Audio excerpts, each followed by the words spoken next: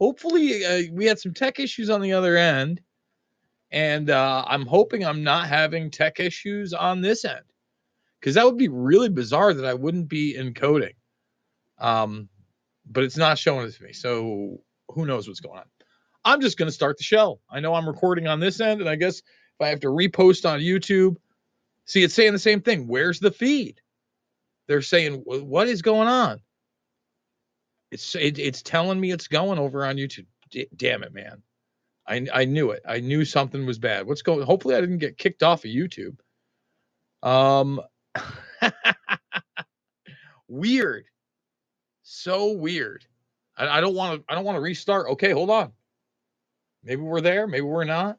It's kind of going. Saying 12 seconds. Not the way to start the show. I want to talk about Woody Harrelson. I want to talk about Saturday Night Live. There we are. We're finally up on YouTube. So weird. So weird. Okay, we're there. Oh, bizarre. So, good for Woody Harrelson. It's getting text. All streams on this side are good, and Podbean is set up over here. Great. Great. We only just wasted 3 minutes of reality rants. That's all right. Only almost 2 hours to go, guys. And actually, I have a ton of stories here. But again, let's start with Woody. Here's the deal, guys. I want this video to stay on YouTube. Now, there are certain aspects of what Woody Harrelson had to say that I can't really make the comments I want on.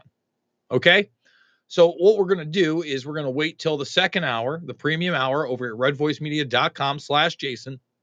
And there are several things about Saturday Night Live I want to show and talk about, including the fact that even though Woody Harrelson did a good job of going after Big Pharma and Big Pharma cartels later in the show, and by the way, it's kind of funny, I'm not going to lie, I laughed several times. Only watched the first 45, 50 minutes, maybe the first hour of it, up until like a sketch or two after Jack White performed. Okay, Five Timers Club. I'm glad I don't have to dislike Woody Harrelson after this. But they did a Cologuard commercial. Okay, so it wasn't a live sketch. If you've seen the Cologuard box, it was a parody, but not in the sense that they didn't use the real drug and the real logo and the real like graphics, everything. And look, if you don't know what Cologuard is, we're not trying to spread any medical misinformation here, but it's basically a test for colon cancer. Well, I've seen those ads all over the place, but what I realize is every time I listen to it is that there are a ton of false positives. All right. And there are also false negatives. So in other words, it's obviously not 100%, but I question the efficacy of it. And by the way, you don't want false positives on cancer tests. Medical malpractice is still a big deal, everybody. You know what I'm saying? And the amount of people that are falsely diagnosed and then treated with cancer in this country is also extremely alarming. Something that's not discussed. So in that sense, great job, Woody. And there's another clip that we can play on the other side. Can't play it here at YouTube. Sorry. Where Woody Harrelson goes on not Bill Maher's show, but on his podcast. And they just talk for like a minute and a half. And it's reasonable. Imagine that. It's reasonable. Okay. So we're going to hit several stories right now. I think they're all pretty important ones, but this is a big one. So I'm not a memer, but this did a good job of putting together all these different headlines. The biggest drug cartels in the world get together and buy up all the media and all the politicians. Okay. By the way, this whole entire intro that he does it in a way where he's kind of just pitching the idea that he's a pothead. Okay. That's it. Like it's a funny pothead joke. It starts really early on, like in the beginning of the monologue, where he's talking about it's 2019 and he's hanging out by a tree in Central Park about to smoke a doober. Well, we'll watch the monologue again, second hour premium. But then he says that he gets this script. And as you can imagine, it's this crazy script. I don't want to give away the punchline, but nobody would ever believe it.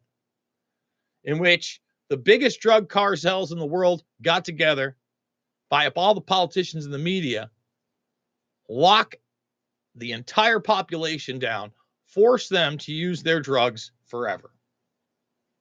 He said it's just too wacky. And then, just so everybody knows, he never used the term V. He never used V for vendetta, right? And I'm surprised that they didn't try to invoke his Mickey Knox character and say he was going to kill more people than he did in that excellent film. I mean, that's one of the greatest collaboration films of all time.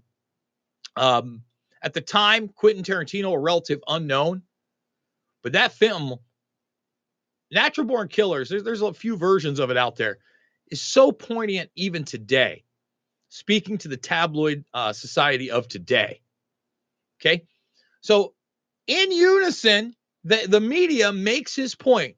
Rolling Stone, Daily Beast, Variety, HuffPost, all the same headlines. Ha, ha, ha, ha, ha. And was there some discomfort there while he was saying that?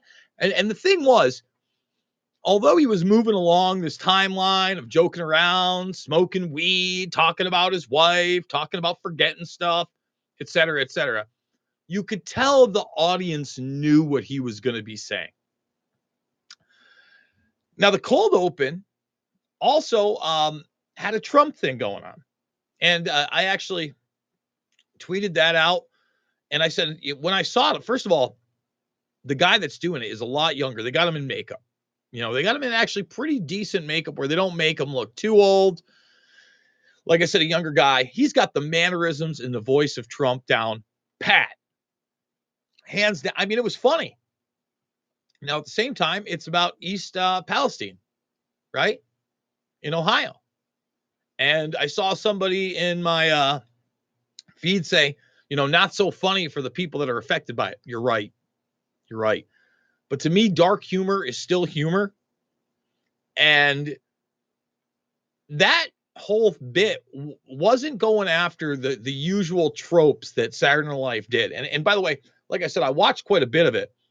There wasn't a lot of politics in the episode that I saw. Maybe that changes as I go on, but it was really like back to like ha ha funny comedy. I laughed a few times. In fact, I'll say last week or a couple weeks ago, I don't know when it was.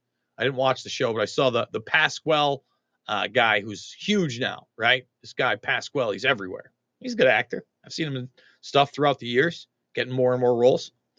And they did this amazing bit about basically a takeoff of what HBO's done with The Last of Us, and they make Mario Kart in this dystopian future. Fantastic. I love Mario Kart. Lots of inside jokes in there. Hilarious. Again, non-political. Good for him. Good for him. Good for them getting back to comedy, because that's important. So like I said, second hour, we'll actually watch that, redvoicemedia.com/Jason. If you just want to listen to it, remember, it's free over on Podbean streaming right now. But supporting the broadcast is big for us. $10 a month or $100 for the year. Lock it in. So there are a couple of stories that kind of coincide with this that I think are important.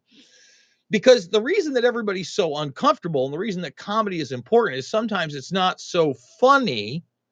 It's pointing out how absurd we as human beings act collectively.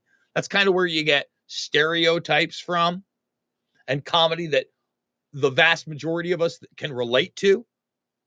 And I'm not talking about just racial or gender stereotypes. How dare you, Jason? How dare you? I'm talking about just stereotypes around where people live. Oh, he's from Boston, New York City, Florida man. Are we not allowed to allowed to do that? Is that dead naming comedy? So here are a couple just like absurd stories that, for instance, this one. Don't want to say it. George Mason University study shows DC's indoor you-know-what didn't work. Really? Shocker. And then there's this one. Now I want to be real careful here because again, I don't want this taken off. But then I'm going to show you a video of why this is so important. Think about right now, they're talking about the energy department. This is the Department of Energy. Let me repeat that. This is the Department of Energy. And as we've discussed before, the Department of Energy is very important because they help run covert programs that in the past have done human experimentation. Now, we know about some of the stuff, some of the horrific radiological experiments done on human beings. And what I'm going to show you is Bill Clinton admitting to this in 1995, okay, almost 28 years ago. Okay? Really, I mean, think about it, close to 3 decades ago. And it should be, I mean, the first of all, you have to skip to like 11, 12, 13 minutes into this thing, 2-3 minutes into Clinton speaking in the first place, because they're all just so raucous and joyous and patting each other on the back that they even got this done, this commission to look into this. We got something this thick that was a fraction of the crimes they committed against humanity. And guess what? They were never held accountable. And the Energy Department still is in on the big joke. So now, when I say that they say there's new intelligence, there's no new intelligence. That's Johnny nonsense. Based on new intelligence, they're going with lab leak. Okay? That's what the Energy Department is concluding. Now, 2/27/2023. First of all, I'm going to be very careful again here. I don't posit lab leak. I don't like the fact that you either get zoological or lab leak. Like, there can be no intent by a malevolent force. All right? You're not allowed to posit a concerted effort by the world's most ruthless, psychopathic individuals of power out there. Can't say that. No. But the Department of Energy now can tell us they've got new intelligence, that it's not zoological. Now, I was positing to a buddy of mine who actually works at MIT right now, is in the anti-aging field, got into it really in recent years as an older gentleman. He'll hate that I'm calling him older, but he's a bit older than me. And, you know, if I were to pick up a new career here in my mid 40s or later in my 50s, I would think that, you know, that's obviously a different choice. And if you watch the show, you know that I was showing you all these new hypes. Oh no, zoological. Ooh, so many outbreaks. And this goes along with Earth 2100 and the Faucherini, right? And Eric Schmidt and James Woolsey of the CIA and our good friend Van Jones, John Podesta, another great guy, top-notch individual, all getting together and telling you how the world is going to have all these cataclysms due to climate change. And one of them, of course, are zoological outbreaks. Now, I said, you know, I basically posted this saying, hey, get ready for the hype train. He goes, hey, this is a real thing. And I said, is it a real thing? Because they're still telling us from the authoritative sources that this thing is zoological. And then I went through why we know it's not zoological, this thing. And of course, now, if the Energy Department says it, is that okay? But as long as you say it's a leak, leaky, cover uppy, hoopa-doopity. So, by the way, 159 people, let's get 100 thumbs up, everybody. Let's do it. Let's do it. Here's Bill Clinton. Here's old Slick Willie himself. You know, and I was thinking about how I felt as a young man when Clinton was in office and how naive I was about the whole system. But you have to remember, in the time period that he was president for me, 92, right, up to 2000, those 8 years of my life, as far as like where we were in the country, what I was able to do, and kind of my growth as a human being.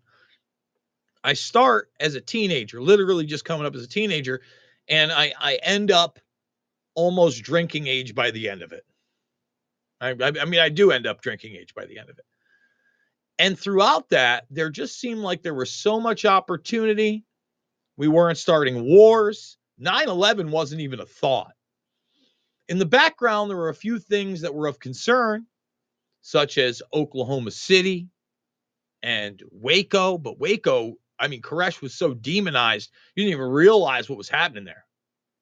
Okay. And then, of course, the first World Trade Center bombing. And I often posit, especially with the first World Trade Center bombing, if the people had done what they were supposed to do and taken out that entire column, I think that you would have had a head start like you wouldn't have believed. Like you wouldn't have believed for the war on terror. Okay? I don't know how much difference that would have made. But otherwise, I mean, guys, gas was like under $1 a gallon. The internet boom was here. People were making money by the end of his presidency. The guy played the saxophone and went on Arsenio Hall, for Christmas sakes. It's a lot of reasons on the surface levels to like the guy. And he was a good politician. I mean, that's why the Iran-Contra crew loved him so much, if you know what I mean. Hey, Slick Willie. I mean, if I had any idea, I didn't even understand what a demon Bush Sr. was at this point, obviously. Okay? But here he is talking about that Department of Energy and this report. And again, I want you to see what a good politician he is and how he eases into this. I mean, this is this thick. Oh, the Department of Energy is just telling us now. Wow, looks Wuhan lab leaky. All right. I do thank you so much for the work you have done. Let me tell you that just as this is an important part of the efforts that Secretary O'Leary outlined, I saw this committee as an indispensable part of our effort to restore the confidence of the American people in the integrity of their government. All of these political reform issues, to me, are integrated. When I became the president, I realized we had great new economic challenges. We had profound social problems, that a lot of these things had to be done by an energized American citizenry, but that our national government had a role to play in moving our country through this period of transition. And in order to do it, we needed to increase the capacity of the government to do it through political reform, but we also needed, as much as anything else, to increase the confidence of the American people, that at the very least, they could trust the United States government. Been hearing a lot about trust lately, right? We got to restore trust in our institutions. Billy was trying to do that. Oh, we got to restore trust in the government. And by telling them how we experimented on them viciously without their knowledge, only in small part, and then exonerating those who did it, well, that's how we'll do it. What? To tell the truth and to do the right things. So you have to understand that for me, one reason this is so important is that I see it as part of our ongoing effort to give this government back to the American people. Senator Glenn's long effort to get the Congress to apply to itself the same laws it imposes on the private sector. The restrictions that I impose on members of my administration in high positions for lobbying for foreign governments. And when the lobby bill failed in the Congress, I just imposed it by executive order on members of the executive branch. All these efforts at political reform, it seems to me, are important. But none of these efforts can succeed unless people believe that they can rely on their government to tell them the truth and to do the right thing. We have declassified thousands of government documents, files from the Second World War, the Cold War, President Kennedy's assassination. I mean, think about that. We're talking about President Kennedy's assassination in 1995. That's how vapid and empty everything he's saying is at its core. But as a politician, boy, he's winging them in. He's winging them in. He's got everything to tell you about it. These actions are not only consistent with our national security, they are essential to advance our values. So, to me, that's what this is all about. And to all those who represent the families who have been involved in these incidents, let me say to you, I hope you feel that your government has kept its commitment to the American people, to tell the truth and to do the right thing. We discovered soon after I entered office that with the specter of an atomic war looming like Armageddon, far nearer than it does today, the United States government actually did carry out on our citizens experiments involving radiation. That's when I ordered the creation of this committee. Dr. Faden and the others did a superb job. They enlisted many of our nation's most significant and important medical and scientific ethicists. They had to determine first whether experiments conducted or sponsored by our government between 1944 and 1974 met the ethical and scientific standards of that time and of our time. And then they had to see to it that our research today lives up to nothing less than our highest values. All right. So that again is a lot of padded Johnny nonsense. Okay, that's what that is. It's padded Johnny nonsense. First of all, we're talking about 44 during the World War. Okay? All the way to 74. Now, this is taking place in 95. That means the commission has been around for quite some time. So 20 years unaccounted for on what they're actually telling. They're only telling you pieces of it. Think about how he invoked Kennedy. I mean, my God. And now he's going to pad it for you that we're trying to keep these to ethical standards from then and now. And now he's going to have to admit, hey, maybe some of these things weren't so ethical. Really, Bill? Really, Bill? And our most deeply held beliefs. From the beginning, it was obvious to me that this energetic committee was prepared to do its part. We declassified thousands of pages of documents. We gave committee members the keys to the government's doors, file cabinets, and safes. For the last year and a half, the only thing that stood between them and the truth were all the late nights and hard work they had to put in. This report I received today is a monumental document in more ways than one. Look at the size of it. Look at the size of this thing. I mean, think about it. I mean, it's a bad joke to these people. Even then, they're just laughing in your face. Look, that thing is phone book size. Phone book size.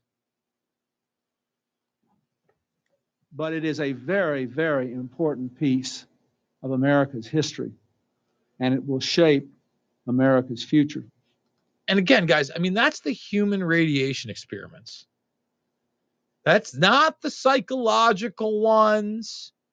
And that's what they're letting you know about. And that's 74 to 44. It's 2023. In ways that will make us a more honorable, more successful, and more ethical country. What this committee learned, I would like to review today with a little more detail than Dr. Faden said, because I think it must be engraved on our national memory. Thousands of government-sponsored experiments did take place at hospitals, universities, and military bases around our nation. Hospitals, universities, and military bases. Yes, they did horrific things to unknowing citizens at universities and hospitals without their informed consent, and no one paid the price. The goal was to understand the effects of radiation exposure on the human body. While most of the tests were ethical by any standards, some were unethical, not only by today's standards, but by the standards of the time in which they were conducted. Boom. That's where we can end that. We don't have to watch any more. If you want to go watch the next 10 minutes of that crap, you can. It's up there. It's in the public record. But just that admission alone in the phone book size document you're looking at, okay, that should give you a good idea. I see, and the prisons. You're damn right they did it in the prisons. You're damn right they did it in the prisons. Oh, man, that makes me upset.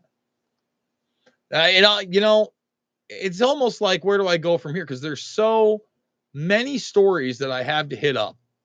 Okay, so many stories. I want to hit this one up quick. Just so everybody knows, there's never going to be an Epstein list. There was never an Epstein list. The only Epstein lists out there are the lists that intelligence agencies have gathered via their asset Epstein over the decades he worked for them. And those lists include who he did business with, and then who he compromised via video, sexually, or photographs sexually, whether with adults or children. All right. All that that runs the gamut of Epstein. Okay. And then they also have, again, lists of his business dealings and his fronts and probably his arms dealings. So again, those are the only lists you're ever going to get. I see the people in my comment section and Twitter section, the list exists. It's just larger than everybody would imagine. No. There is no list. There will be no list released. Okay, now, as you can see, as we check every day, this was updated at 5:30 a.m. Eastern today. There are no new documents in this court case. When the new documents are unsealed that people are reporting as a list that doesn't exist come out, I will be one of the first ones to report on it and look at those documents with you, I promise. Now, there's a story in particular I want to grab here involving Jim Carrey. Okay? And why is this an important story?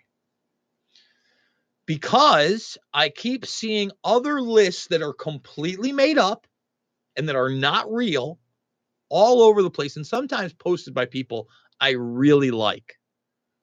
And I've seen this fake flight log list. It's not real, guys. If you want the real flight logs, they've been around for a very long time, and there are scans of them. If you are retweeting anything that is not a scanned document with a court number on it, you are probably being played. And I, as a longtime Epstein researcher, can tell you I have seen zero connections between Jim Carrey and Jeffrey Epstein ever. Now, I don't know who this YouTuber is. Never seen anything by him. But you can't go around just accusing people of things you saw via a fake meme. That's how you get sued. Okay? And whether this guy has a pot to piss in or anything to lose doesn't matter. You discredit yourself when you pass Johnny nonsense around like this. And that is why we are focused on real people, real names, real actions, especially in the Epstein case. And that's why, you know what, we're going to take just a little funny detour, but it's not funny. It's kind of dark humor. because when you do things sometimes without thinking, without really doing the research yourself, or you make a mistake. I mean, some of us, I've made mistakes. You're damn right I have. And I'll always admit to them. Okay? When there are mistakes made, it's time to fess up. Now, I've expressed my opinion on the Alex Jones case, the defamation cases. I'm hoping that he actually wins his appeals. I do think that, especially in the judgments, right? I do think, according to the law, there may have been some defamation payouts to individuals that he did name. But if there were any justice, it would be much, much smaller judgments. I mean, much, much smaller judgments. The cases would have allowed him to defend himself, which he didn't, which is extremely dangerous.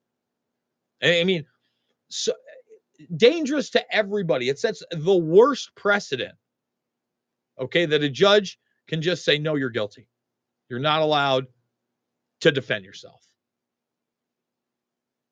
What? Like you've defaulted. Whoa, that's bad. But now it's gone to the absurd. They're coming for AJ's cat. All right. I know. It's dark humor day here over at Reality Rants. I can't make this up. Let's just play the clip. Okay, so this is not a joke. This is real, and this really happened. And I just got home tonight with my family, so my wife's shooting this video. I'm in a bankruptcy hearing, personal and corporate for InfoWars, and the Justice Department is involved and ordered me to be at a hearing today. And they spent probably 5 minutes of the meeting that was over 3 hours long on my cat. This is Mushu, my 5-year-old daughter named Mushu this 2 years ago. And they wanted to know if assets were hidden in the cat. The cat was like $2,000, and it is a ragdoll cat, and we really do love it. But they were very serious about the cat and its value, and they may want the cat for the Sandy Hook families. So the deal's broke. You guys aren't getting the cat. This is next level. This is harassment. No one's ever heard of this. My lawyer's never heard of this. This is just insane. And I mean, what, do you want my children next? Do you want to like sacrifice my children or something? So this cat is really sweet. My daughter really likes the cat. He's a little bit tired of me holding him, but I mean, here he is. This is the terrorist right here that they want. And this is the reality that we live in here in America in 2023. Justice Department hearings with people laughing in the background when they say, we want your cat. And it was kind of like that woman on the grand jury in Georgia, like, I wanted to get Trump under my control. And they're literally like, tell us about your cat. You know, what's your cat's value? They're trying to like stir me up or something. It doesn't stir me up. It makes me really upset for this country. They're mad I don't have these billions of dollars they claimed I did just because they lied in the media and said I had these things. It's not real. And now they want my cat. Ladies and gentlemen, the line in the sand is you cannot have the cat. I'm sorry. I mean, look at his face while he says it too. It's beyond absurd. Again, you know, had this not been, I mean, I guess everybody expected it with Alex Jones to become the circus that it did. Again, out of a total tragedy. Like talk about dark humor, man. And that's about as dark as it gets, right? I mean, the human experimentation stuff, extremely dark. Dead children turns my stomach. You know, I came across a video. I must have been added in or somewhere in my feed where something, again, I don't know the language. I don't know the politics, Nigeria, but just a dude just gets gunned down. I don't like watching that stuff. And then, you know, they drug his body. Apparently, I didn't even watch it because apparently it was to a well with a bunch of other bodies in it. Like, that's not what I want to focus on. I mean, we're just in the post-truth world, and so many things are beyond absurd that it's hard to know where to draw the line. And when it comes to comedy, I don't know that there is a line to be drawn if it is funny. If it is funny, right? Something to think about. Still don't have 100 thumbs up. And by the way, if you're watching on Rumble, let's hit the heart button. Let's share this with everybody. I love that everybody is sharing. I do want to remind people that you can subscribe over on Rumble as well. We're over at Red Voice Media, okay? Over at The Rockfin. We're on Twitter. You can watch this stuff over at BitChute and Band.video after the fact. We're everywhere. We're all over the place. All right. So I'm going to try to go down the line. Really a lot of stories. I meant to say this a few days ago. This is my good friends over at TruthStream Media. But we are at a point where everyone needs to get the oldest print dictionary they can find. I've been doing that for the last year, 2+, right? We actually did the Charlie Brown Child's Dictionary. I've got a couple of, I believe, Webster's dictionaries. And whenever I see a really old dictionary, I buy it. And this is, of course, in regards to the idea that they're now rewriting and censoring the James Bond books, Ian Fleming's work. And now that makes me want to collect them and actually read them. As, you know, a lot of the things that were projected even then through entertainment and entertainment of the day were a precursor and predictive programming to what we're seeing today. Okay. So, again, unbelievable, and it seems very bizarre, but this is a real story. I want people to check this out. This is Pemex. That's a serious fire. When I see something like this, where it says, quote, 3 fires broke out on Thursday at different facilities in Mexico and the United States, operated by state-owned Mexican oil company Pemex, leaving 5 missing and 8 other injuries as of Thursday evening. And I was like, that can't be real. Oh, it's real. How, I mean, am I kooky? Am I wacky to be like, why isn't this a huge story if this happened on Thursday? Right? Or, I mean, it's Monday. I barely saw this or heard about this. And are we talking about some kind of, I don't know, espionage? 3 different facilities in one day? What is that? I mean, is that just dumb luck? Or is that just so in your face that the powers that shouldn't be, the true cartel class, is just doing whatever they want, whenever they want, and being like, must be a coinkydink. Uh-oh. Who knew? Weird. Bizarre, folks. All right, let's continue down the line. Another bizarre story. And one that I can't believe I don't know more about. I'm hoping that some other people might have some insight. I actually asked for some insight in this story because it's so weird. Man and 15-year-old arrested in the shooting of 9 children at a gas station, and I don't think there were any fatalities. There's so many questions I have about this story. Okay, but we're just going to read what's in here. Okay?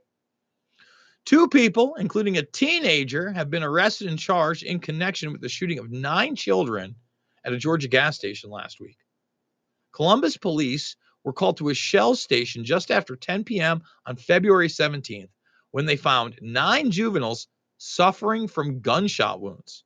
All 9 victims, which included a 5-year-old boy, were taken to the hospital with non-life-threatening injuries. Like, did these guys go up to these kids and like shoot them in the feet or the leg or the arm one at a time? What is this? Officers have now arrested D'Angelo Robinson Sr., 35, and a 15-year-old boy for the shootings. The teenage suspect's identity has not been released because he is a juvenile. Robinson is facing 8 counts of aggravated assault, and the teen is facing 1 count of aggravated assault. Aggravated assault? These people have gunshot wounds.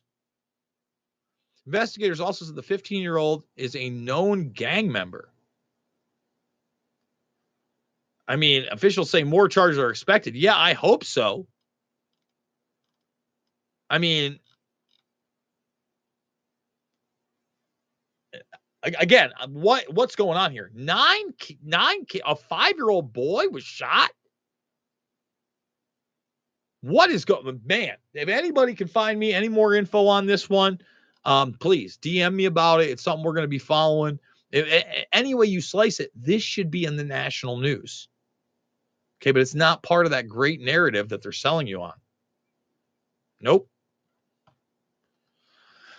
Oh, how Reuters used AirTags to reveal Dow's false recycling promises. Okay.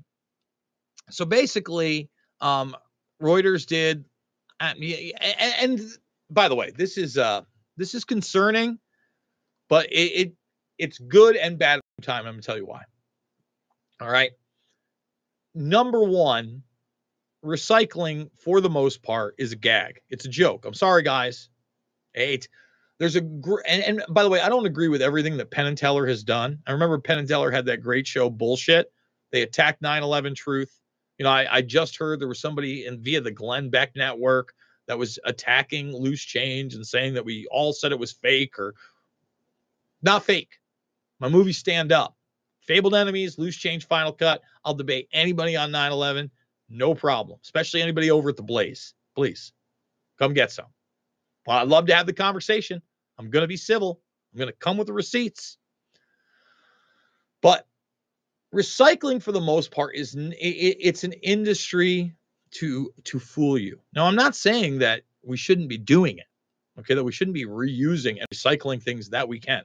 But for the most part, it's just high-level virtue signaling, and it's not as efficient as you may think. There are better things that we could be doing. And basically, they put these air tags, okay, on these things that were supposed to be recycled to see if indeed they were, right? And Dow was claiming they were recycling all this other. No, of course not.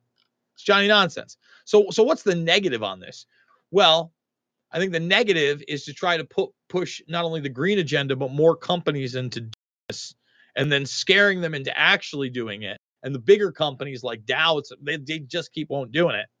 You know, they'll just pay a fine here and there, and the other ones will be put out of business. See how that works? So a tad bit of danger. A tad bit of danger. In actual good news, Harvey Weinstein sentenced to 16 years after rape conviction, putting former mogul behind bars for life. Yes, that's about it. That's a wrap. Unless he gets his appeals, which I really hope he does not. This shows you that you can think you have power. You can exert power over a lot of people. You can do really bad things that are disturbing and disgusting. And you may get away with it for a very long time. You may get away with it for your whole entire life. But if you're just a mid-level minion and you've committed so many egregious crimes that it just can't be stopped, you can be sacrificed. Yeah, you can be sacrificed, Harv. You're just running an Operation Hollyweird. Sorry. But it takes a lot. That is a very powerful person. It shows you that individuals can make a difference. You know what? Weinstein is really an extension of the Epstein case. The Epstein case, much more egregious, right? Because of the bodies left in its wake and how much has been hidden from us. But I guarantee you a lot has never come out via the Weinstein case, too. Okay? Period. But hey, when someone like this actually goes to prison, good. Hope it sends a message to the rest of the evil mother truckers out there. And speaking of evil mother truckers, we just did the bad Irish accent. So apparently, the woman who accused Conor McGregor of punching and kicking her, and she felt like she was going to be killed, and then jumped off a boat and was allegedly rescued by Red Cross, said that she had her car set on fire in Dublin. Oh, how about that? Nothing to see here. Oh, nothing to see here, Boyle. We'll do what we will. Apparently, there was also some questionable things that may have happened at her home. I don't want to get anything wrong. Just reading the headlines here. And drop the case. And drop the charges against McGregor. Right as he's back on television with the UFC and the tough thing. Apparently, there's a new video of him drunk, too. Being a really good guy. Good role model for the kids. And look, again, adult's going to adult. And this isn't some kind of tabloid show. But we all know why I harp on that. It's a microcosm. Again, that's who they promote. But guess what, Connor? One day they might burn you. One day, all the car firebombs that may or may not happen coincidentally in the world can't save you from the court of public opinion. That's why information is power. This is just a guy that's making a lot of money for a lot of people, billions in some regards, believe it or not. That's the kind of draw he is globally for the Disney, WME, ESPN gang show. It's a gang show. Talk about the real gangsters. Okay? So we'll keep going down the line. We got about 11 minutes, guys, and then we're going to be at redvoicemedia.com/Jason. Got a few more videos that I'm probably going to play. Maybe we'll save some videos for tomorrow because we did just have such a jam-packed show full of information today. You think it's a cartoon that we live in? You bet. Talk about dark humor. This is a dark humor episode of the day. Dark humor episode of the day. And that's why we're going to do the Saturday Night Live stuff on the other side. Okay? So when I saw this, this is this woman's real Twitter. This is really that woman. There she is, posting a picture of her from Instagram. She's a designer. That's her dress.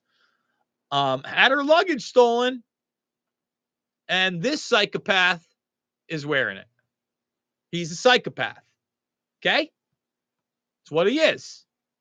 Somebody that should be in prison. All right, now prison for I'm on a redemption arc. I'm not saying put away for the rest of his life. But this is a perpetual thief. This is psychotic. Somebody that's going to steal again and again and again and again and again. And it's that type of sociopath that's only concerned with themselves that they had running. Wait, what was he? Oh, the Department of Energy. Was it the Department of Energy? The Department of Weird. We talked a little bit about the Department of Energy today, didn't we? That's the kind of guy they want there. That guy. Figure it out, folks. Figure it out. Now, this one here is a clip that we'll probably play on the other side when we do. But what I need people to understand is the madness is still happening. This is School of Visual Arts in New York City. They're still not letting you in if you didn't buck up. You didn't boopity-boopy. You didn't boop. You understand? Still going on. And SVA was one of those schools, at least for me as a kid, that I really wanted to go to. It was definitely, along with a few others, it was the Art Institute of Philadelphia at the very end that I really wanted to go to. And as a kid, before computers, I got the grays, guys. Starting to show now how old I am. 43 years young. No Photoshoppy till later. I didn't learn that until college. And really, when I went to college, I thought I was going to learn that kind of stuff, computer graphics. And really, it was just going to be art and cartooning and a really like comic book style art. That's what I loved. You know, telling stories and comic books visually was something that was very appealing to me. Okay, so when I see, and I end up knowing a lot of people that went to SVA for fashion as well. SVA is a big school. And I mean, hey, like I said, still happening in New York, guys. Still going down. They don't care. They're taking it downtown like Charlie Brown. This is probably a good story to go over here. Okay. This one is pretty important. Okay. Let's just play this because this is an ex-cop telling you again how vicious human beings can be. Period. 3 things I would never do after being a child abuse detective. Hi, my name's Christy. I was a child abuse detective, a specialist child interviewer. So I interviewed children who had been sexually abused and abused, getting the evidence for court, and a police officer for 10 years. Here are the 3 things that I think every parent should be really mindful of. And if you have young children, definitely wouldn't do after my experience as a police officer.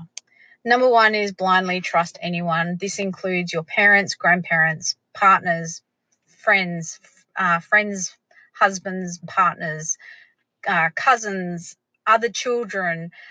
This is everyone. After the thousands of kids I've spoken to, the number of people I have heard from, both on this app, on other apps, I just think that we need to remember that our children's safety is our responsibility to look after. Trust anyone, even if nothing happened to you with that person as a child. Unfortunately, it doesn't necessarily mean it won't happen to your child. Number 2 is sleepovers. Again, children are vulnerable. They don't always have the language or the skills or the confidence to help themselves or to get help if something happens. So sleepovers, unfortunately, again, were one of the number 1 things that I saw people and other children getting abused. So definitely sleepovers are a no-no until children get older. Number 3 is allowing your child unrestricted, unsupervised access to the internet. Especially, there's so many things. We know this, but yet use it as a babysitting device. And in my experience, I saw children who were given unrestricted access as young children. They were exposed to pornography. They were groomed online. And then, not to mention they're seeing inappropriate content, which actually impacts their mental health and impacts their future learning. It impacts their, potential for abusing other children. Or there's so many reasons why I'm not saying don't give them access. I'm saying restrict it and supervise it. Definitely, it should never be a free-for-all. For young children under 8 to 10 years old, they should be sitting in the lounge room with parents around. They shouldn't be on there in their devices on their room. There's so many things. I've written a book about it, guys. I wrote everything I know down in a book called Operation Kids Safe, A Detective's Guide to Child Abuse Prevention. So we'll end it there. You get the idea. This woman knows what she's talking about. And I'm just letting you know, these people exist. And for some reason, they don't go to prison for the rest of their lives. Here's a judge telling it like it is to a horrific child molester. Mr. McConvicted convicted of or pleaded guilty to a sexually oriented child victim offense. As such, you will be a Tier 3 registrant for your lifetime with in-person verification every 90 days. Failure to register, failure to verify residence at the specified times, or failure to provide notice of a change in resident address or other required information as described above will result in criminal prosecution.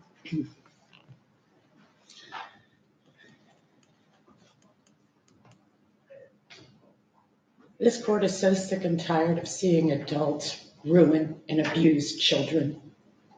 These are literally just one step from being babies. They come to a daycare, those parents struggle so that when they release their children to someone during the day, they have some semblance that that child is going to be protected and safe. Not let alone 2 of their children being raped by your own admission, sir. For sexual gratification, you violated a 4-year-old and a 6-year-old.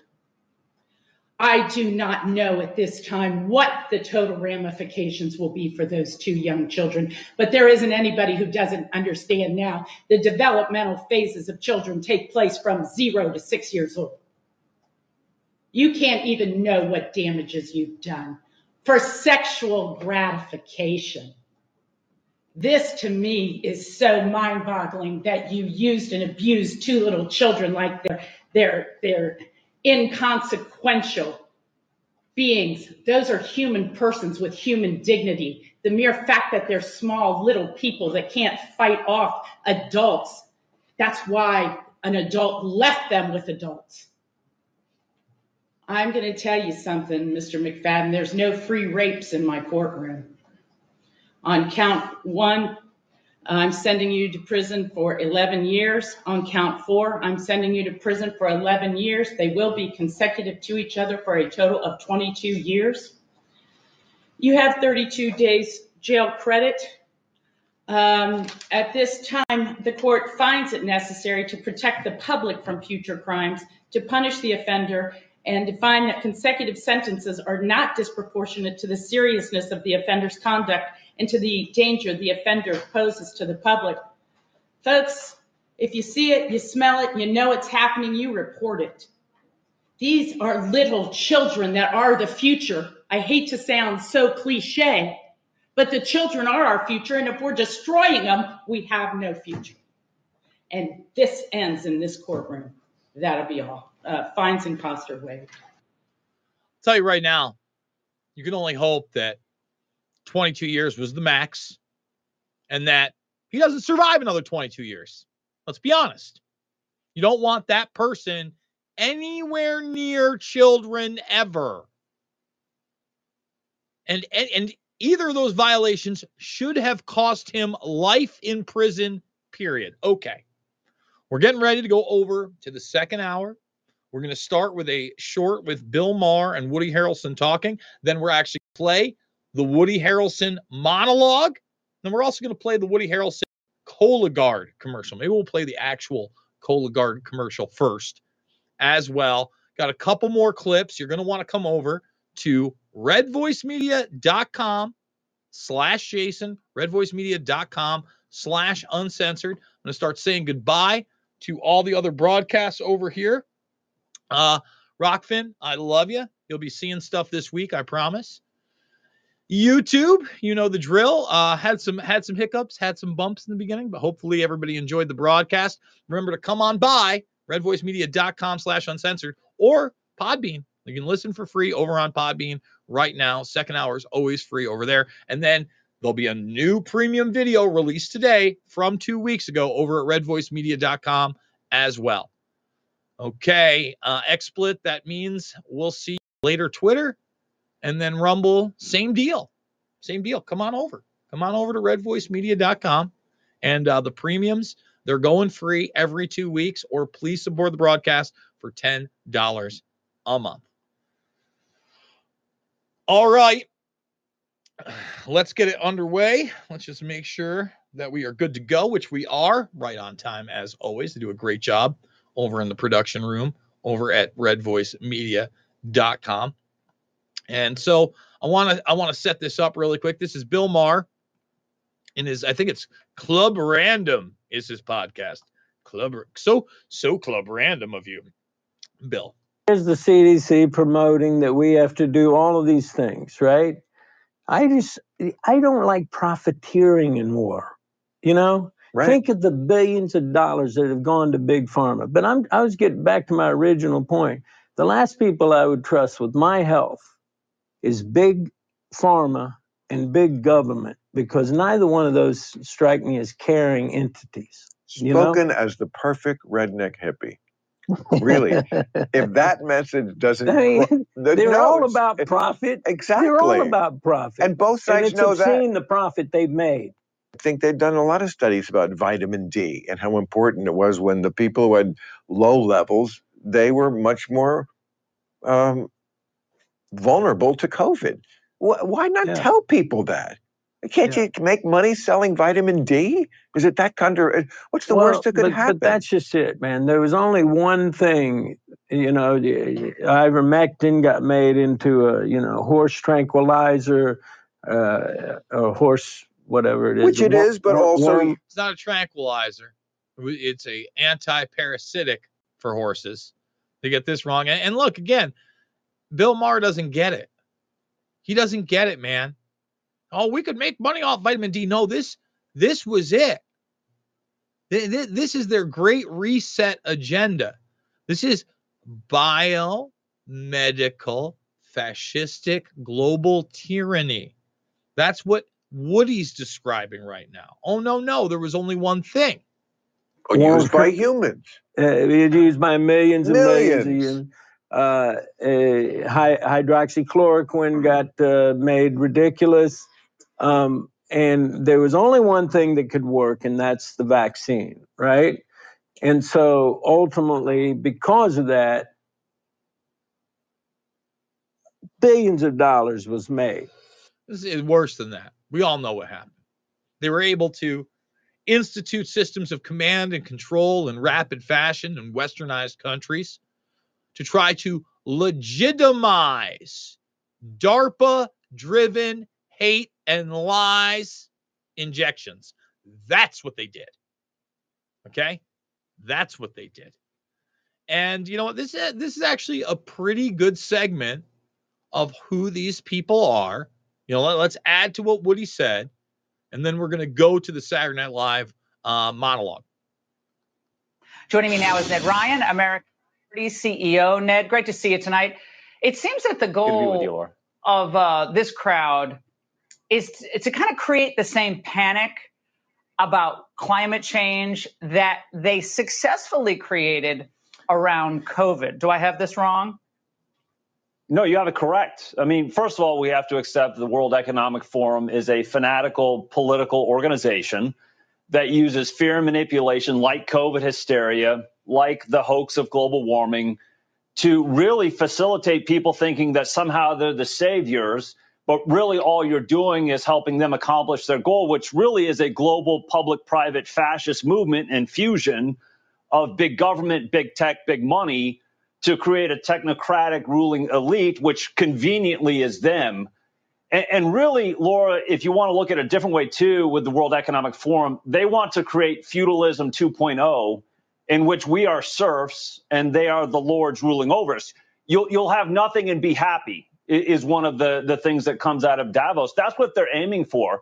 They're aiming for feudalism in which we are serfs and we should be happy that they are ruling over us.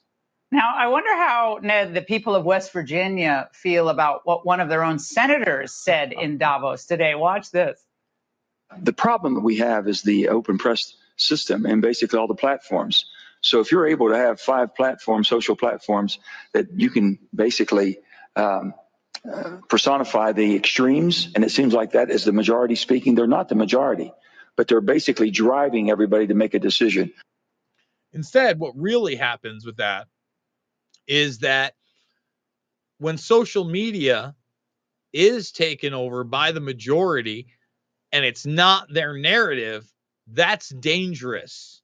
And when people who are indifferent all of a sudden become mobilized by information they weren't aware of and it gains momentum, that's a problem.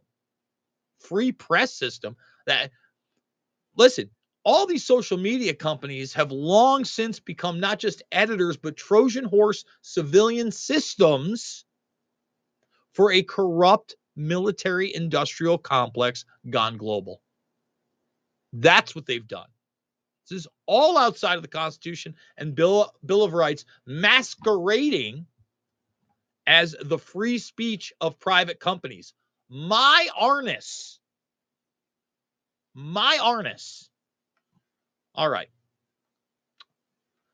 That being said, what we're going to do right now is we are going to go to the Saturday Night Live clips.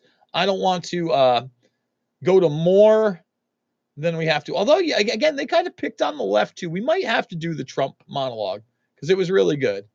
But we're going to do the Woody monologue for sure, start to finish, much like we did the monologue with Dave Chappelle.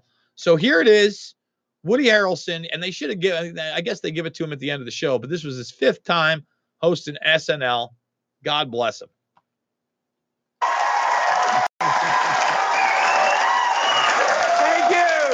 Thank you very, very much. Hello, you beautiful people. And you ugly people, too. No, I jest.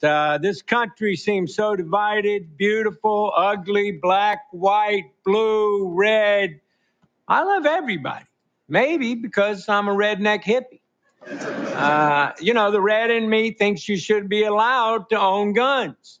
The blue in me thinks squirt guns. So I'm red and blue, which makes purple. God forbid he try to reach out to both sides in the beginning, too. I mean, again, and he's wearing, if you didn't notice, purple. I'm purple. So this is my 5th. And not pimp purple either. Kind of almost blue purple, but just purple enough. Time doing SNL.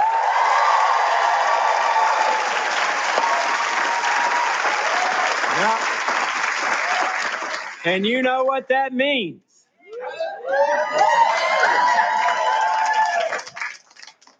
No jacket. Oh, okay. The last time I did SNL was around Thanksgiving 2019, 3 years ago, and you would not believe what happened after the show.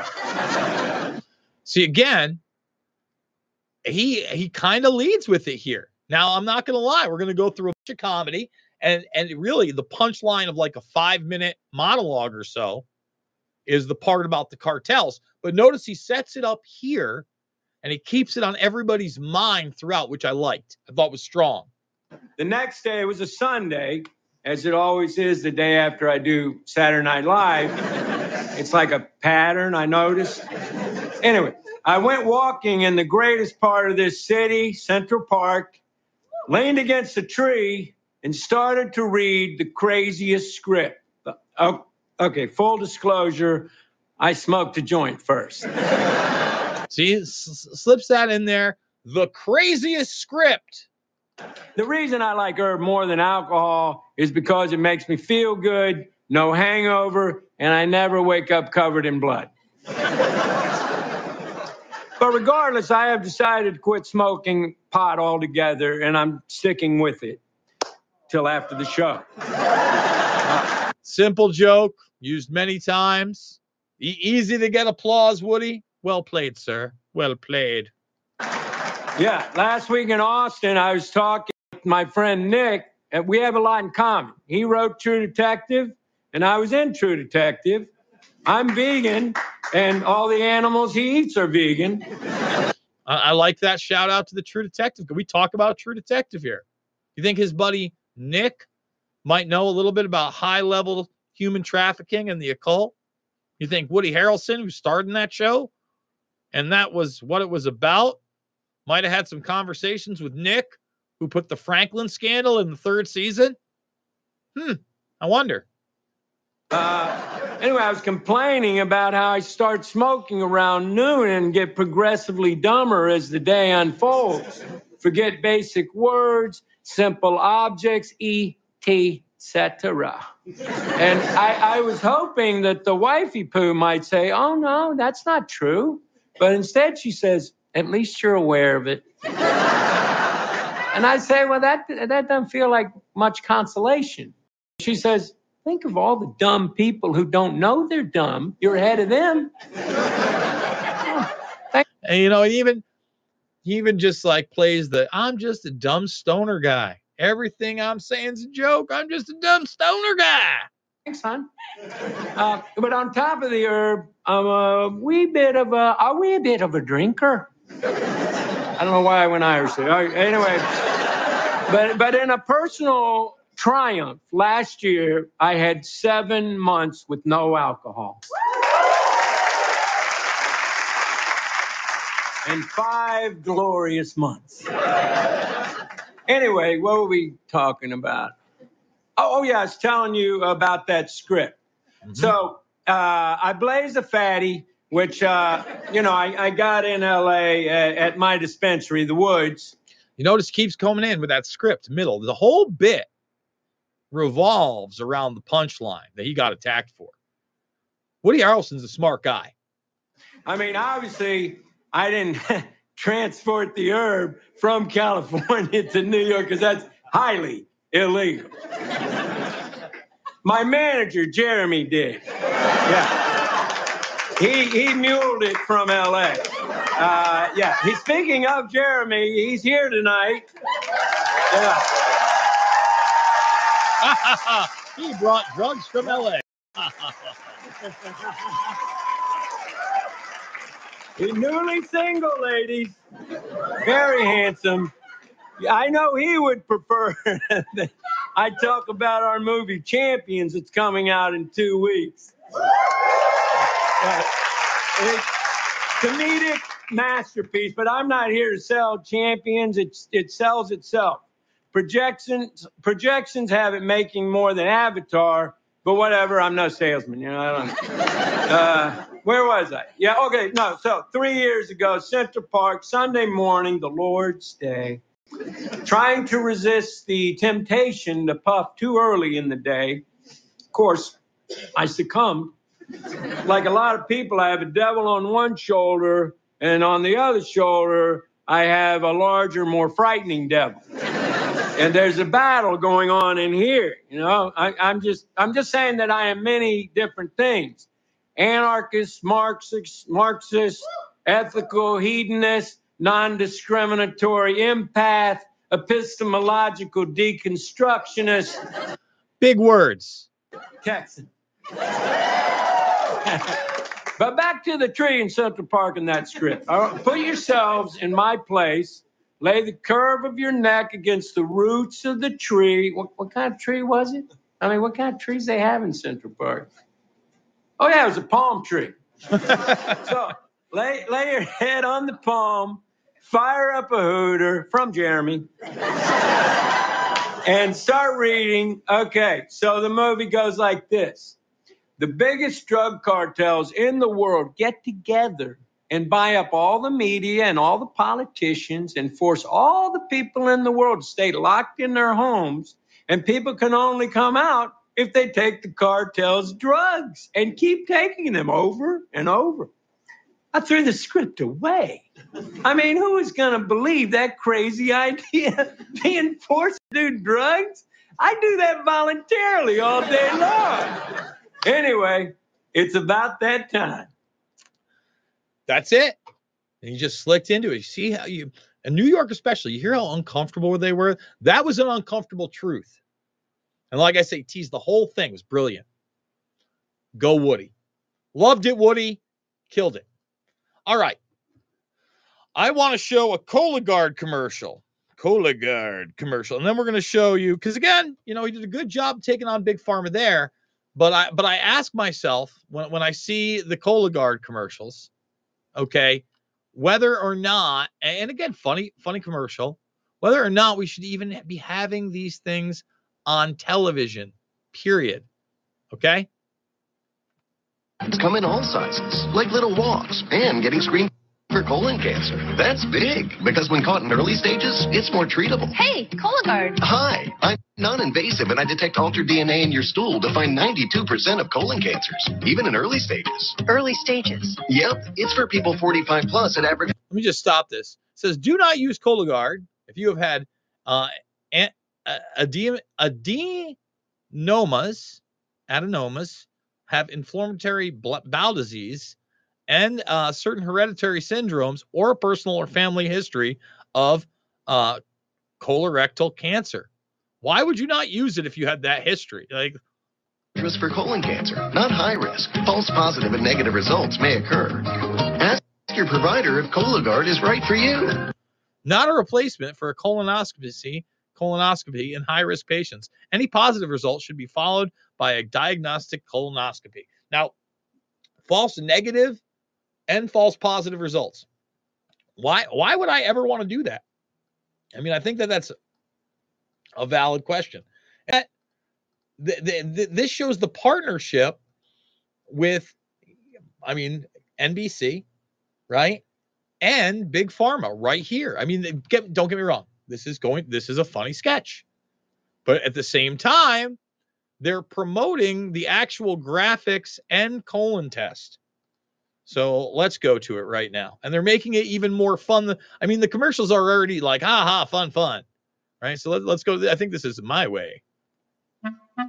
I'm over 45. I realize I'm no spanking. I know what's right for me. I got a plan to which I'm sticking. My doc wrote me the script. Box came by mail, showed up on Friday. I screened with Cologuard and did it my way.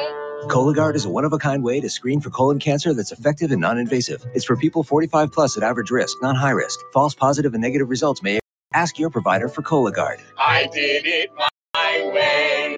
So again, no reason for commercials for this stuff.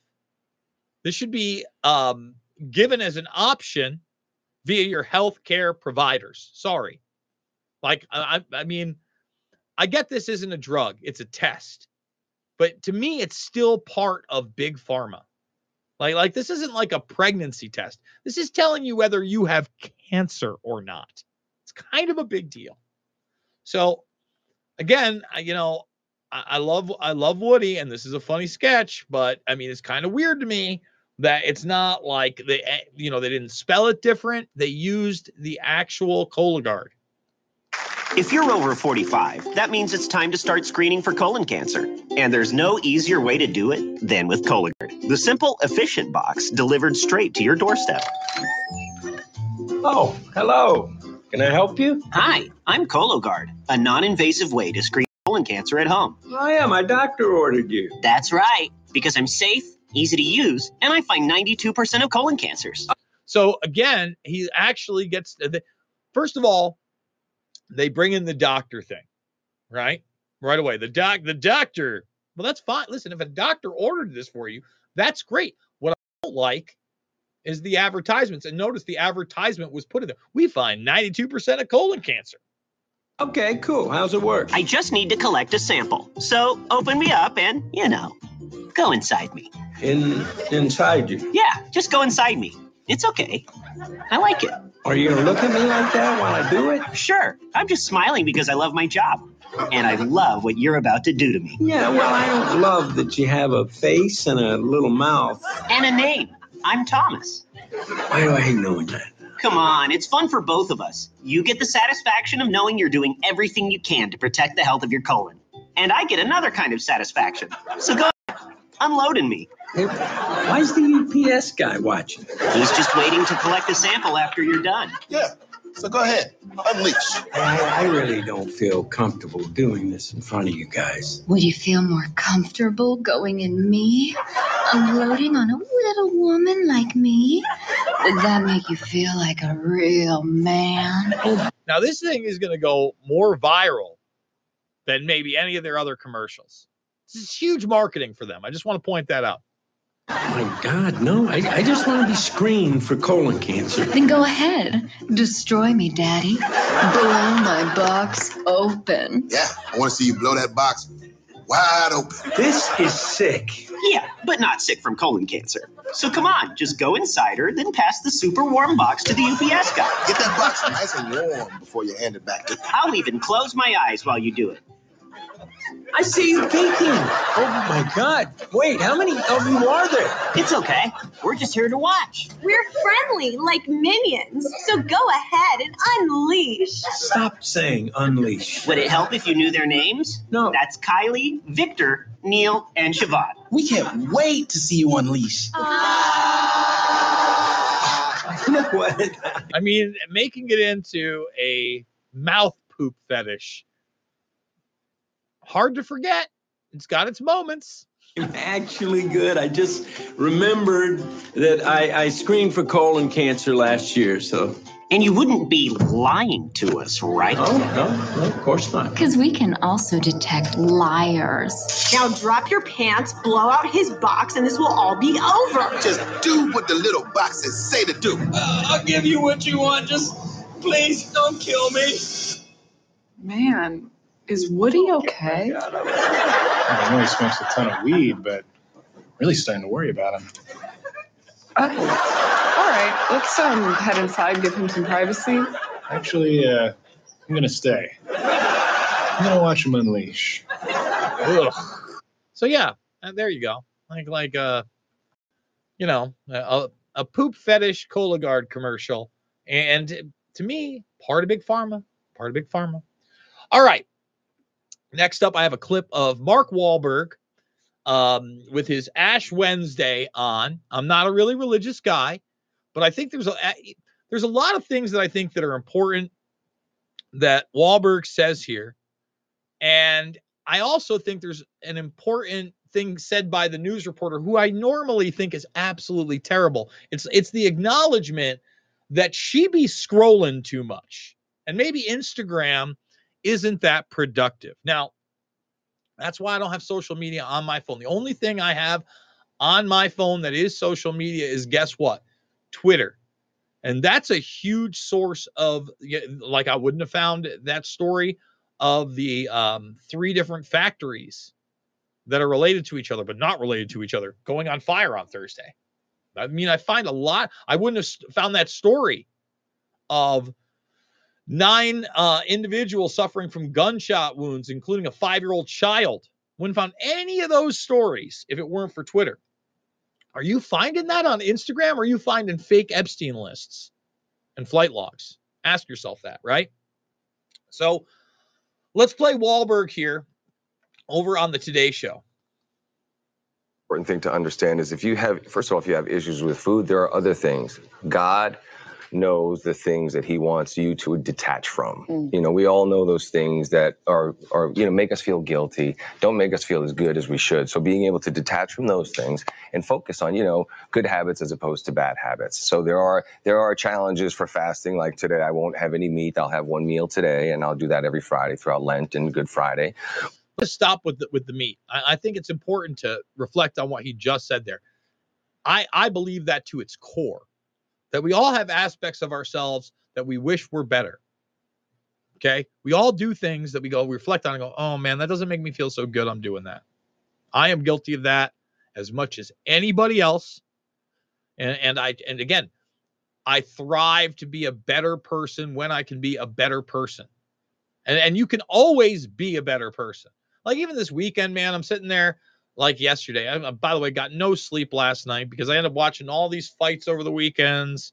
I go to sleep late. I wake up even later, and then I turn because I'm thinking about all these different stories. Is it worth my day yesterday sitting around watching The Food That Built America, right? A fictionalized version of how cornflakes and Kellogg's got into existence? Probably not.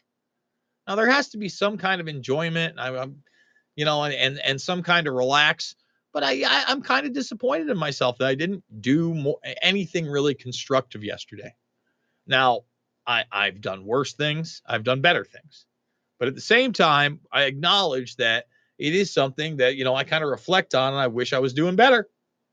But just challenging people to be better versions of themselves. It's interesting because I was telling you before, I grew up in a faith background, but not Catholic. So I have never given up something for Lent. Yeah. This year I did. Now, because I'm not a good Catholic, I thought it was last week. So I actually started last Wednesday. Wow. So you got a head start. Overachieving. Yes, but that's I decided I gave up Instagram just because I thought, you know what? I'd like to use the time I might be just scrolling to be doing something else more reflective and thoughtful. And I found Lent to be interesting because it doesn't have to mean deprivation. It can just mean choosing something else that serves you and connects you to your faith and your community better. Yes. Scrolling. How many out there scrolling? How many be scrolling today? Scroll them in, scroll them up, scroll them down, scroll them over. Scroll you, man. And look, again, I'm not trying to judge, but I can't tell you how many people over the last 5, 6, 7 years, I've just Snapchat, Instagram, stories, Facebook, Reels. That's what I don't watch. I don't watch stories. I don't watch Reels. I don't TikTok. I'm not talking. No TikToking over here. No TikToking. Now listen, if you're making a living or you're utilizing those in the right manners, if you're not obsessed, if you're not scrolling for hours a day, good for you. So many people are. So many people are.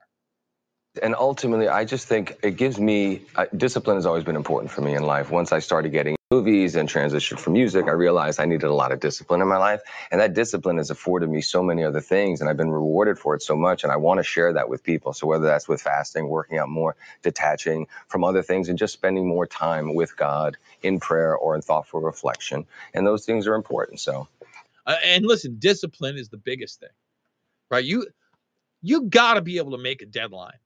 Okay, you've got to be able to set a goal and then try as hard as you can to get there, period.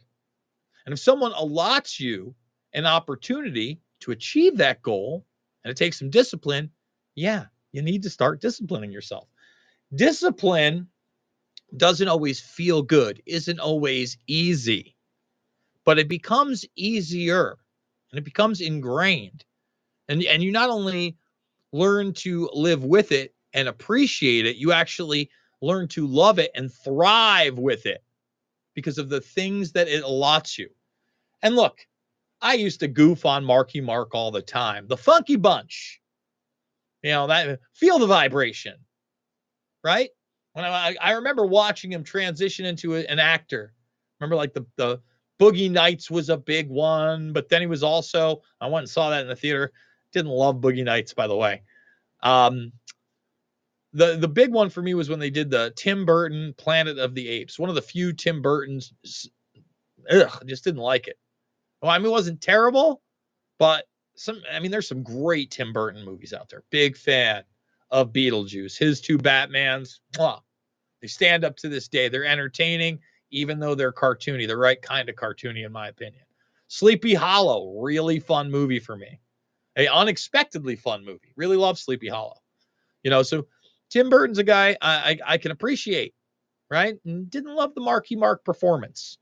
But I'll tell you right now, something I do like about Marky Mark. I like Wahlburgers pickles.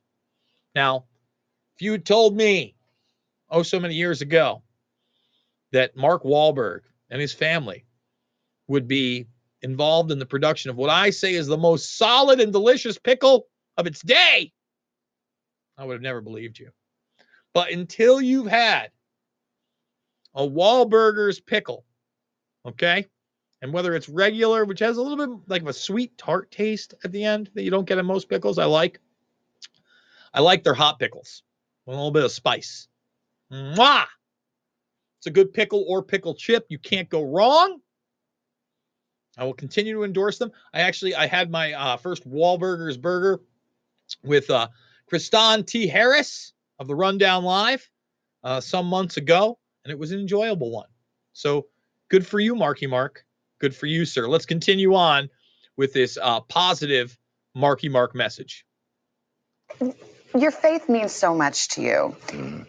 Have you always talked about it, or did you feel at some point like, okay, I have a platform here and I just want to share this part of my journey? I have. You know, it's a balance. I don't want to jam it down anybody's throat, but I do not deny my faith. That's an even bigger sin. You know, it's not popular in my industry, but, you know, I cannot deny my faith. It's important for me to share that with people, but I have friends from all walks of life and all different types of faiths and religions. So, you know, it's important to respect and honor them as well. Yeah. What does it mean to you, your faith?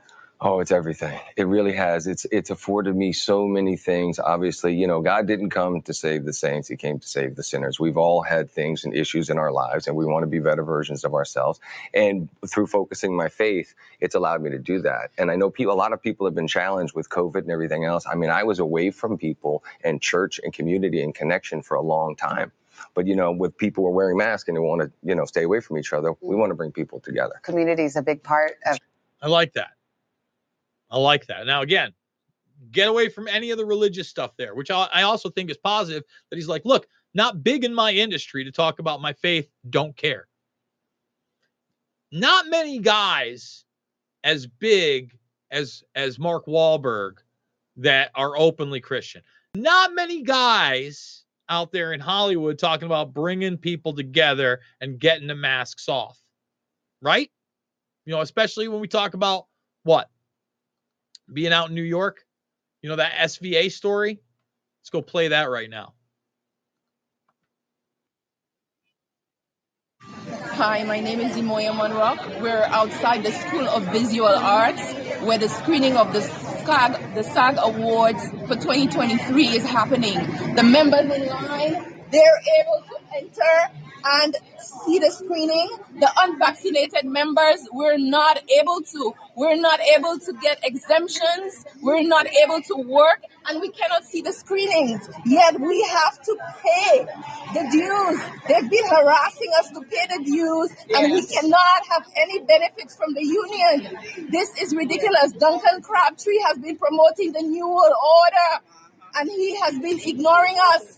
He's getting $1 million payment salary from the union, and whatever other payments from outside, we don't know. We need him to step down. We're being discriminated against in New York and in LA.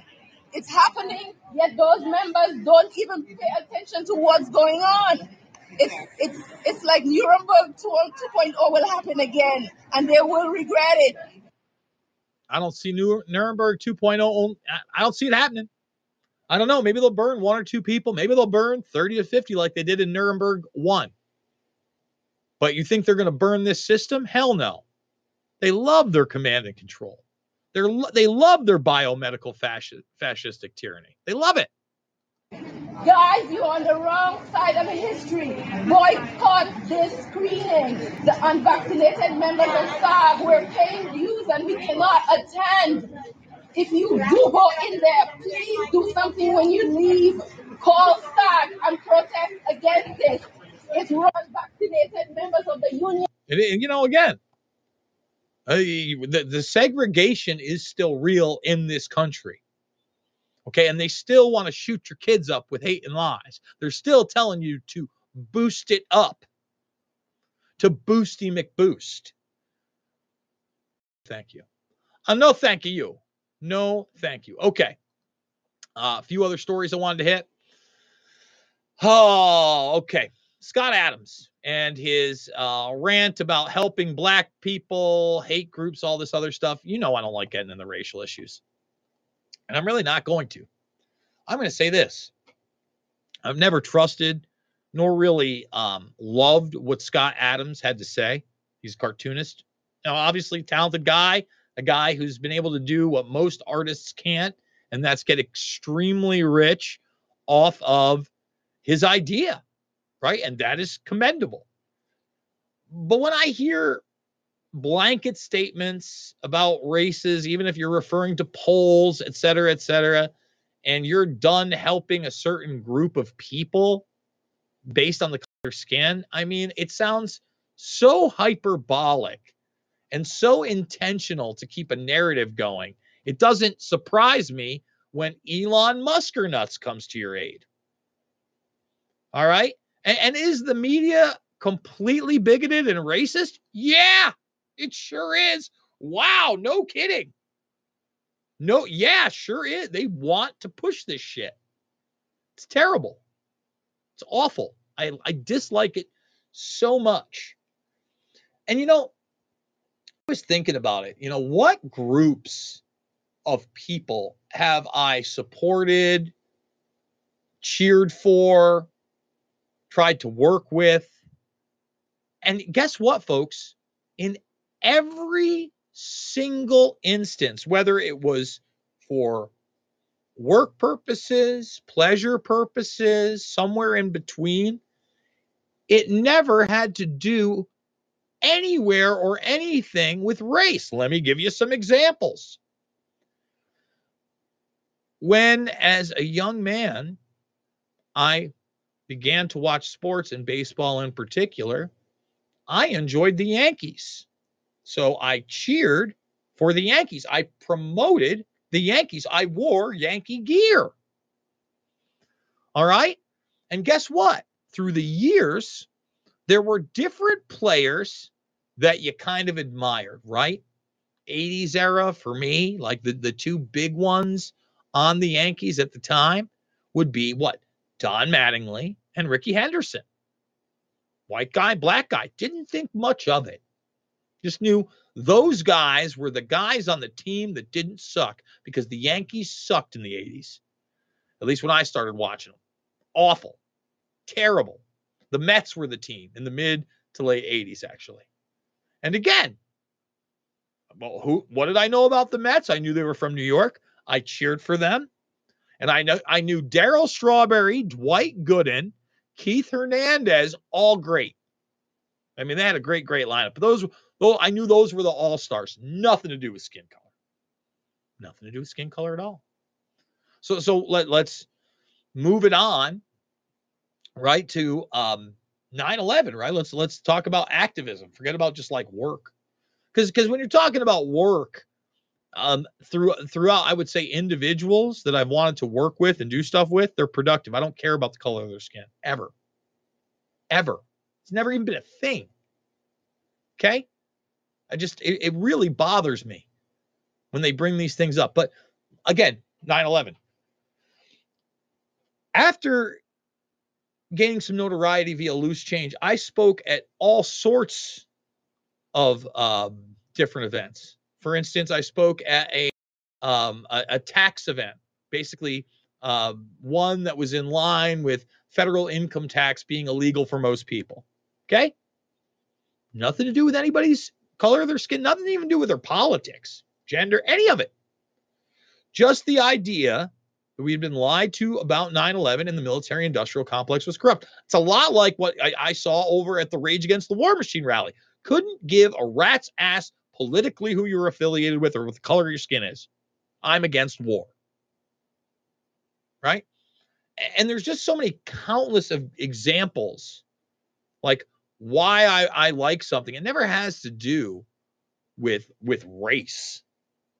Right? I've never said, boy, I love that movie because of the race of the people in it. Ridiculous.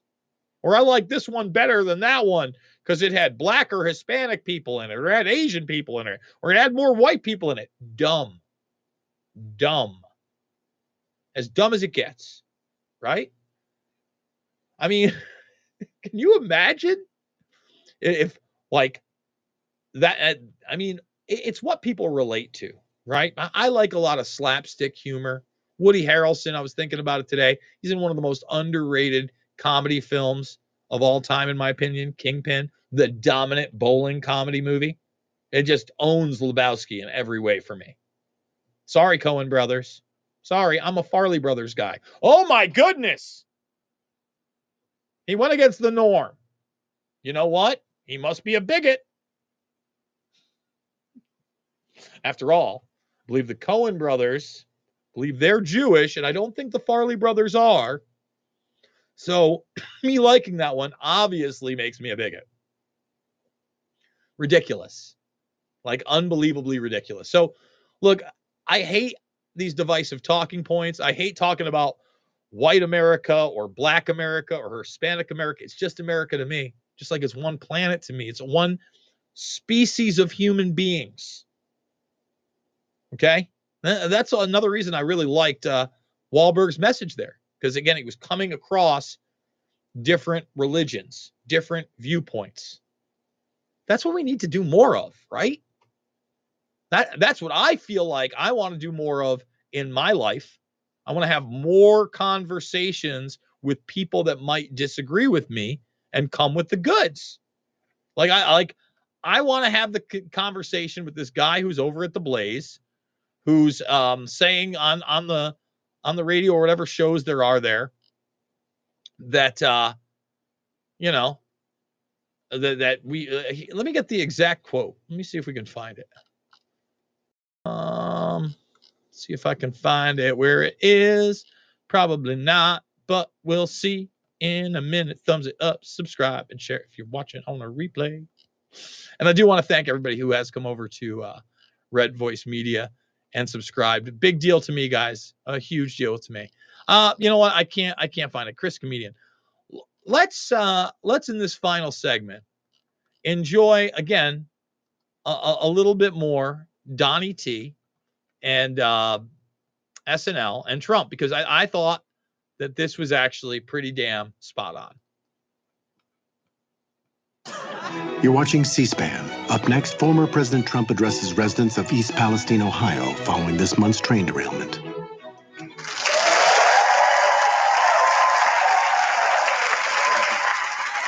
Hello, everyone. Hello, it's wonderful to be here in the town of East Palestine. Not a great name. But I had to come here and see these wonderful people who have been abandoned by Biden. Now, I know that Alec Baldwin had more of the sourpuss face, but he's got that whole, I shot and killed somebody thing going on. This guy's voice and his mannerisms are off the charts. And again, this is a young guy. They got him in the neck makeup. They've made him a little, obviously his facial structure is a little bit different. But close your eyes and tell me that Trump couldn't be saying all these words. He's on spring break in Ukraine with his friend Zelensky in the T-shirt. Very disrespectful. Zelensky thinks he's rocking that ring of tea like Scott Pilgrim. But I'm here and I brought hats, cameras and hats, because it's terrible what's happening here. Earlier today, a farmer came up to me, big fella, and he said, "Sir, we have nothing to eat because our dirt is poison." And I said, "Well, what are you doing eating the dirt? Don't eat the dirt, folks. Don't eat the dirt. You should be eating the cold McDonald's I brought you. And the bottled water, Trump Ice. I'll be honest, I just put my sticker on some Dasani. We like to say Dasani.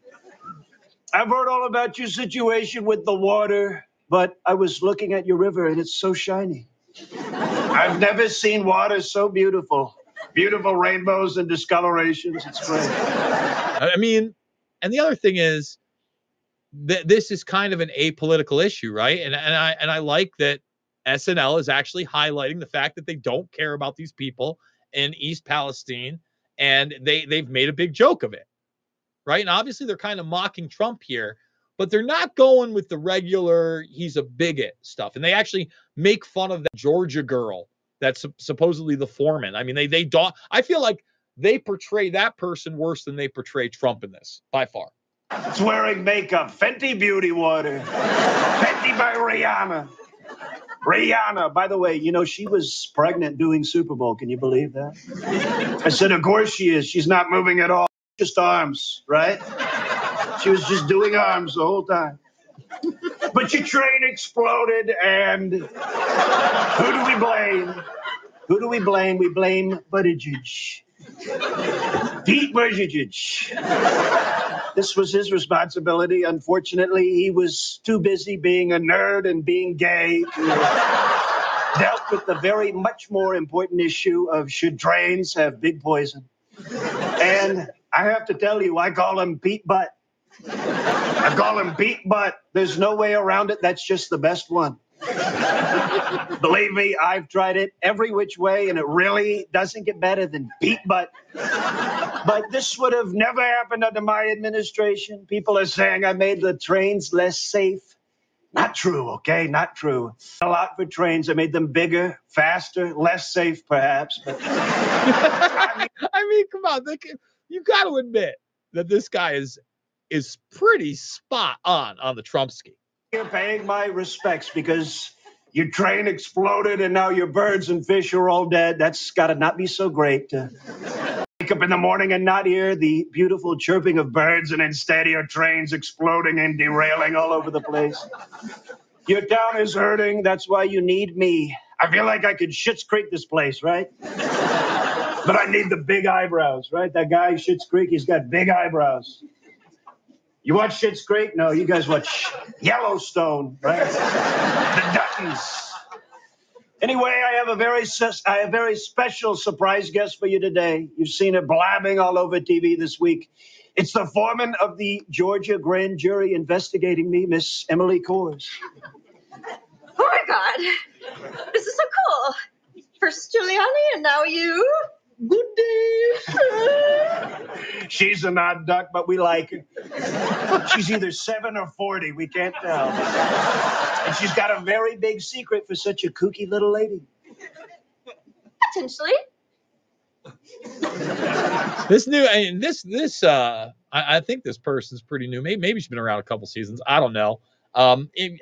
does a great job. But again, I feel like they mock her more than they mock Trump.